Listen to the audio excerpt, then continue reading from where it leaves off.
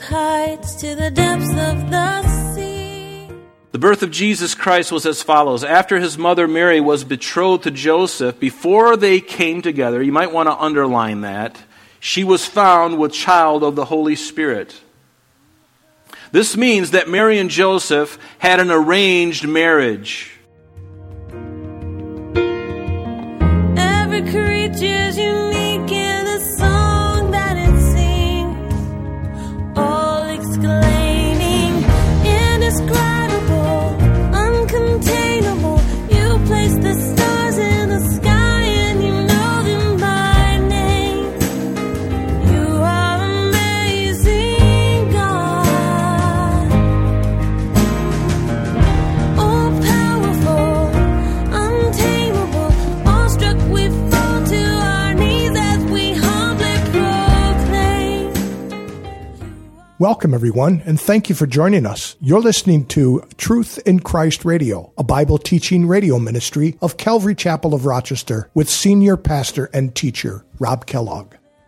The Gospel of Matthew doesn't really tell us about the birth of Jesus. The Gospel of Luke does that, and Pastor Rob will include Luke's account in today's lesson. Matthew instead tells us where Jesus came from, and it tells the story through the eyes of Joseph.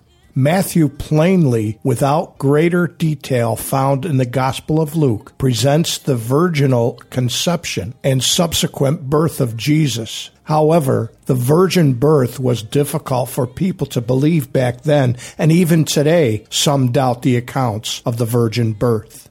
Now let's join Pastor Rob with his lesson for today. All right, good morning. If we could open our Bibles to the Gospel of Matthew, chapter 1.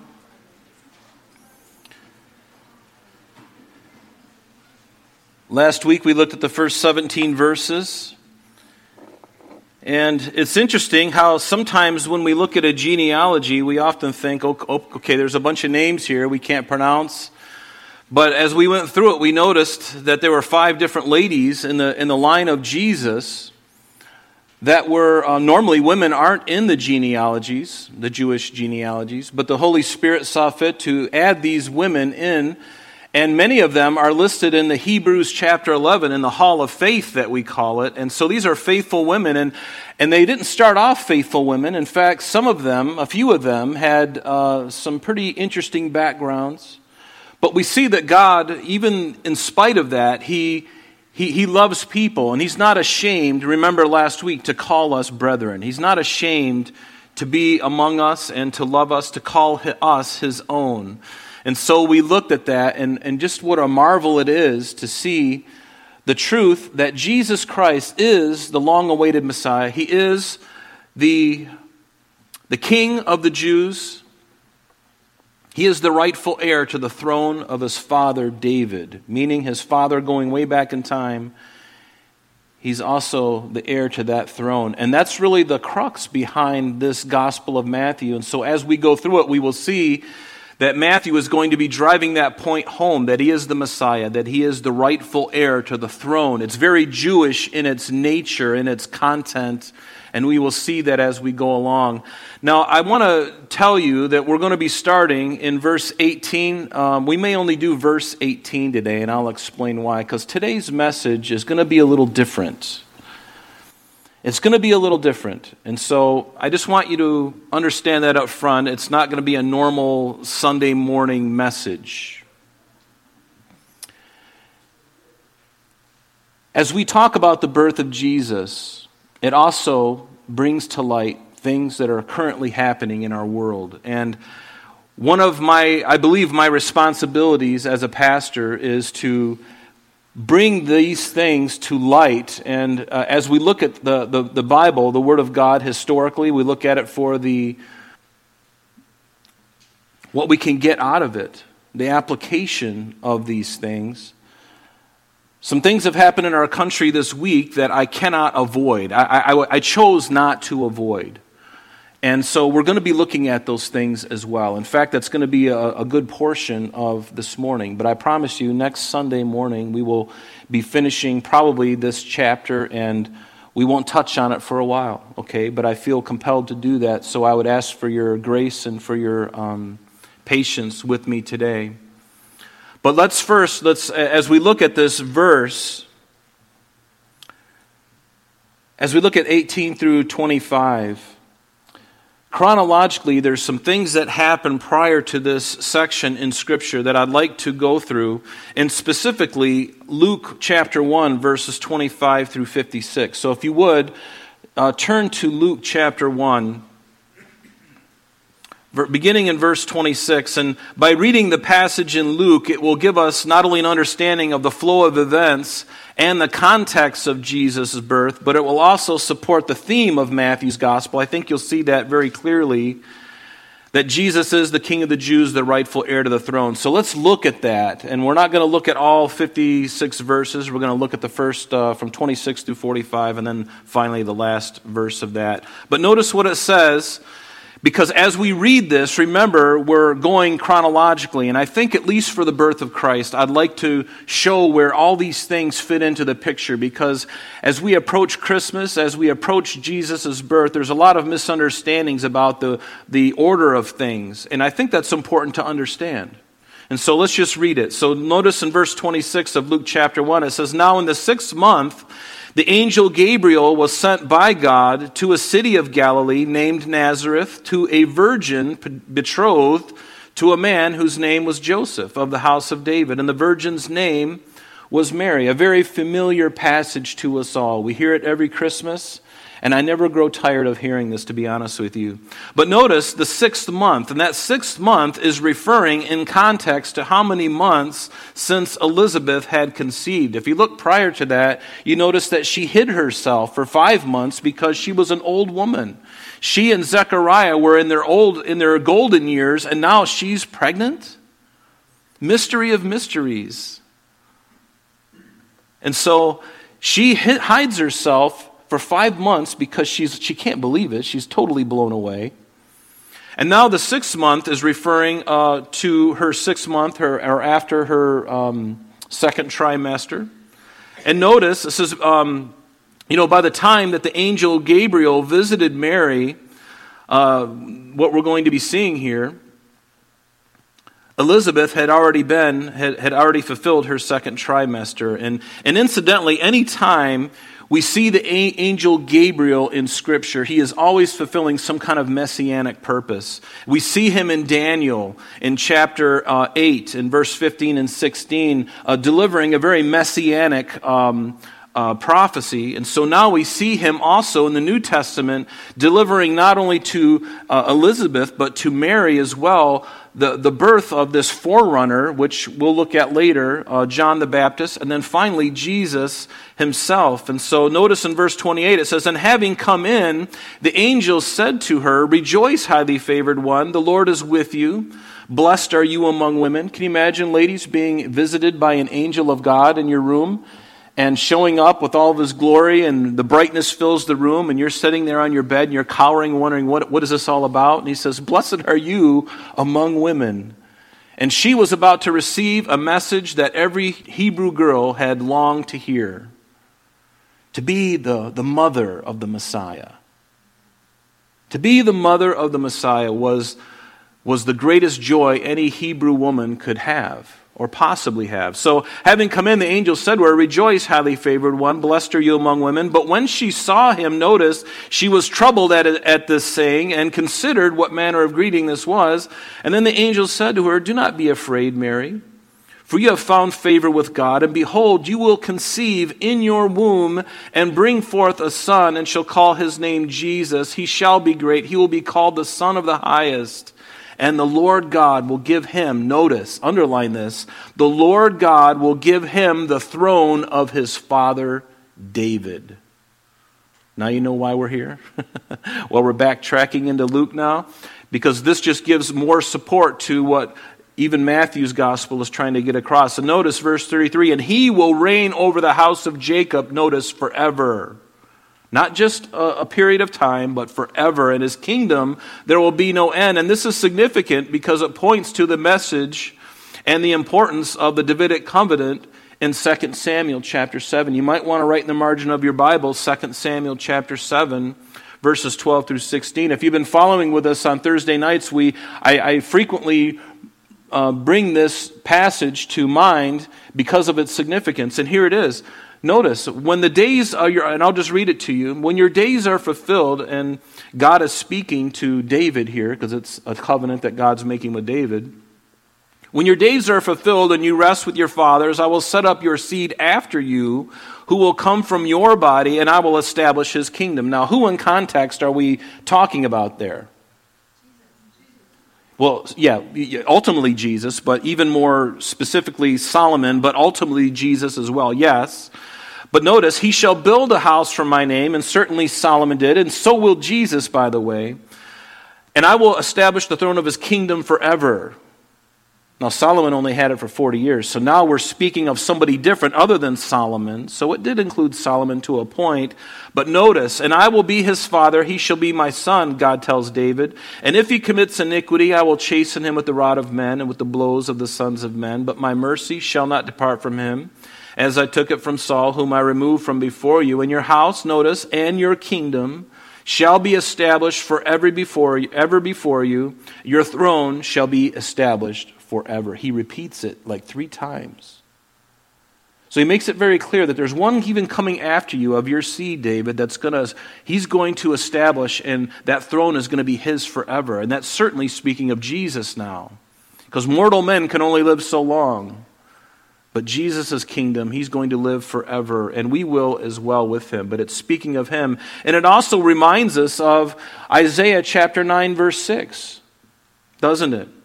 For unto us a child is born, unto us. You didn't know it was Christmas, did you? Unto us a son is given, and the government will be upon his shoulders. Notice, and his name shall be called this child that will be born. Remember that, the child that will be born. The government will be upon his shoulder. His name will be called Wonderful Counselor, Mighty God. Okay, now we got a problem, right? This son, this baby, whoever's going to be born, is going to be Almighty God? Yes. Everlasting Father, Prince of Peace. Of the increase of his government and peace there will be no end upon the throne of David and over his kingdom. Notice, to order and establish it with judgment and justice from that time forward, even forever. Do you see how those prophecies, Isaiah 700 years before Christ, David 1,000 years before Christ, proclaiming these truths about who Jesus would be. Now, going back now in Luke chapter 1, picking up in verse 34, then it says, Then Mary said to the angel, How can this be, since I do not know a man? I've never had time with a man, so how can this be that I'm going to conceive? And the angel answered and said unto her, The Holy Spirit will come upon you, and the power of the highest will overshadow you. Therefore also that Holy One who is to be born will be called the Son of God. Now indeed, he tells her, Elizabeth, your relative, has also conceived a son in her old age, and this is now the 6th month for her who was called barren. For with God nothing is impossible. So we know that Elizabeth was a Levite. It tells us that in verse 5 of this chapter. But she was also a relative of Mary, which means that somewhere on Mary's side, Mary's mother's side, she was related to this Elizabeth. But in verse 38 it says, Then Mary said, Behold, the maidservant of the Lord, let it be according to me, according to your word. And the angel departed from her. And now Mary arose in those days and went into the hill country with haste to a city of Judah and entered the house of Zacharias and greeted Elizabeth. And it happened that when Elizabeth heard the greeting of Mary, that the babe in her womb leapt. And who is that babe that was in Elizabeth's womb? Yes. His first name was John and his last name was Baptist. No, just kidding. His title was given to him because of what he did. We don't know his last name. The Bible doesn't tell us. It could have been Smith. I don't know. John Smith. No, it wouldn't have been Smith because that's a very English name or Welsh name. But anyway, so John the Baptist, because he was the baptizer. And the babe leapt in her womb, and Elizabeth was filled, notice, with the Holy Spirit. And then she spoke out with a loud voice. She said, Blessed are you among women, and blessed is the fruit of your womb. But why is this granted to me, that the mother of my Lord should come to me? all of this business that you hear these ladies talking about, the Spirit of God is all over both of them. Elizabeth knows that this babe that's in her womb is not the Son of God, but Mary knows that there's something happening in her right now as they speak, and Elizabeth knew that that would be the Messiah. The Lord had already revealed it to her. The Lord had already revealed it to Mary. It was a done deal, and both of the ladies are rejoicing. Can you imagine that? I can't imagine how joyful that room must have been. For indeed, as soon as the voice of your greeting sounded in my ears, the babe leapt in my room for joy. And then notice in verse 56, and Mary remained with her about 3 months and returned to her house. And she remained with her. Remember, when she first visited her, she had already finished 6 months, or her second trimester. And so Mary would naturally stay with her relative until John was delivered at the end of that 3 months. No doubt she stayed there and witnessed the birth of John the Baptist, probably even helped her in the birth. Now let's go to verse 18 now back in Matthew, because this is what happens next. Now the birth of Jesus Christ was as follows. Now again, I'm warning you, shortly we're going to take a turn in this study, in our time in the Word here, and for reasons that I'll explain. The birth of Jesus Christ was as follows. After his mother Mary was betrothed to Joseph, before they came together, you might want to underline that, she was found with child of the Holy Spirit. This means that Mary and Joseph had an arranged marriage. And once they were engaged, there was a wedding contract between the two fathers of Mary and Joseph that had been agreed upon, and they were legally married, but they weren't able to consummate that marriage until at least a year had transpired. They called that the betrothal period. It was a 1-year betrothal period where they were legally married, but they weren't to consummate the marriage. Wonder how that'd fly today. Hey, you're married, but you can't kiss the bride. Right? Not yet. You got to wait. And notice, before they came together, she was found with child of the Holy Spirit. Notice, before they came together. Meaning, of course, before their marriage was consummated physically, she was found with child of the Holy Spirit. Now, you and I have the unfair advantage of hearing this passage often, at least once a year. And we become so familiar with it that I think, and I know this is true for myself, I can fail to remember or to recognize how significant this really was. Because this has never happened before, and it will never happen again. Do you follow? No one has been impregnated by the Holy Spirit ever, except for Mary, and it will never happen again.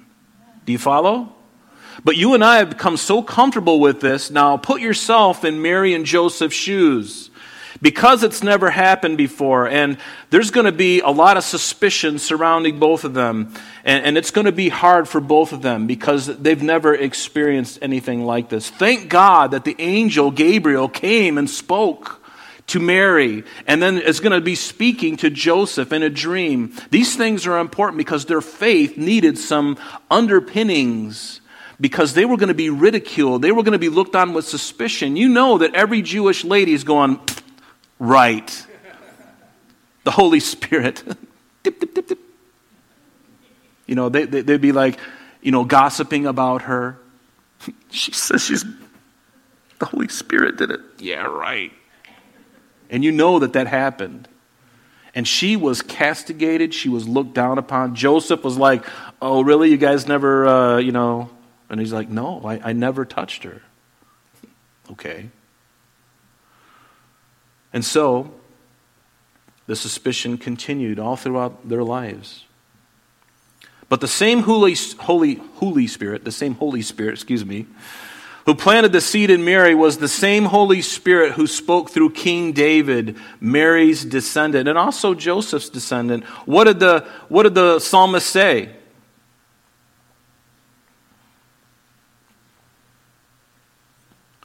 For you formed my inward parts, and you covered me in my mother's womb, and I will praise you, for I am fearfully and wonderfully made. Marvelous are your works, and that my soul knows very well. My frame, or my bones, was not hidden from you when I was made in secret and skillfully wrought in the lowest parts of the earth. And your eyes, Lord, you saw my substance, being yet unformed, and in your book they were all written, the days fashioned for me, when as yet there were none of them. Interesting, isn't it? It kind of gives new understanding of what happens in the womb, the mystery of conception. The mystery of conception. And notice the same Spirit who spoke through King David also spoke a couple hundred years afterwards to Jeremiah, who said this. The Lord came to Jeremiah saying, before I formed you in the womb. Notice, before I formed you in the womb. I would like to ask some people about that. When does conception begin? When does it begin? Well, technically, physically, at the moment of conception, when the sperm and the egg meet together and they combine and there's conception. Certainly, I can take that, but I'd like to take it back even farther than that, because God says that before I formed you in the womb, I knew you. That means He already knew what you were going to be. That's a mind blower, isn't it? That He knew you, He knew what you would do, He knew your whole making, what you would be. He knew that you would be here today. He knew that you would receive Him. What a joy that is. Isn't it a joy? I want to see big smiles. Big smiles, okay. Because shortly it's going to take a turn and you may not be smiling. But I'm going to tell you the truth. So God not only knew that Jeremiah before he was known, but He also knew us. And I just want to share something that while we're here in this scripture, I'd like to address the elephant in the room, if you would allow me to. And that is, and it's really not convenient either, because this is, after all, Mother's Day. I understand that. I really do. But as we look at the birth of Jesus and we look at the faithfulness of Mary and Joseph in the midst of, notice, very difficult messages for them both to understand, and then to have the resultant social scandal on their hands, and the fact that they were both poor brings into sharp relief things that are happening today. Things that are happening today. So what has happened? And what has happened in our country this last Monday, May 2nd, is monumental, especially if it is true. And I hope it is. A 98-page Supreme Court majority opinion draft written by Justice Samuel Alito, as you know, was leaked to the mainstream media, to Politico specifically. The memo was drafted back in February of 2020 and hadn't been released yet because perhaps for further need of deliberation, perhaps there were some other court cases that needed to happen before they would finally release this majority opinion on Roe v. Wade and Planned Parenthood versus Casey in 1992. They believe that it should be overturned. They believe that it should be overturned. But instead of allowing the Supreme Court to release this information at a time of their choosing, a misguided clerk released this information to the press, subverting the court's process, and in the process undermining the privacy and trust in the Supreme Court. And this egregious act, as we all know, is, whether it's an individual or individuals, is significant. It's very significant. They need to be held responsible for what they did. In fact, Justice John Roberts issued a press release the very following day concerning this leak, and he said this. He said, to the extent this betrayal of the confidence of the court was intended to undermine... That's the end of our lesson for today, but please join us next time as Pastor Rob continues our study in the Gospel of Matthew. Calvary Chapel of Rochester is located at 2503 Browncroft Boulevard, Rochester, New York, 14625. You can reach us at our church office between 9 a.m. and 4 p.m., Monday through Friday, at area code 585-586-3140. If you would like to have an audio CD of today's message mailed to you in its unedited form, simply mention today's date when contacting our church office. You can also contact us via the web by logging on to www.calvaryrochester.com. There you will be able to access a number of useful things, such as information concerning our beliefs, our ministries, contact information, our location, service times, and much more. You can also download or listen to the radio and sanctuary messages free of charge from the teachings link at the top of the page. To listen to Calvary Chapel of Rochester's sanctuary messages or Truth in Christ Radio on your mobile device, just subscribe to both through Google Podcast or Apple Podcast. You're also invited to join us on Sunday and Thursdays through live streaming of our services and Bible studies. Just click on the online services link on the website. We're so glad that you could join us today. And if there is any way that we can bless you with your walk with Jesus Christ, please don't hesitate to call our church office. Remember, Jesus said, "I am the way, the truth, and the life. And for this cause I have come into the world, that I should bear witness unto the truth. Everyone who is of the truth hears my voice." May God bless you in abundance today as you walk with Him. And until next time, this has been Truth in Christ.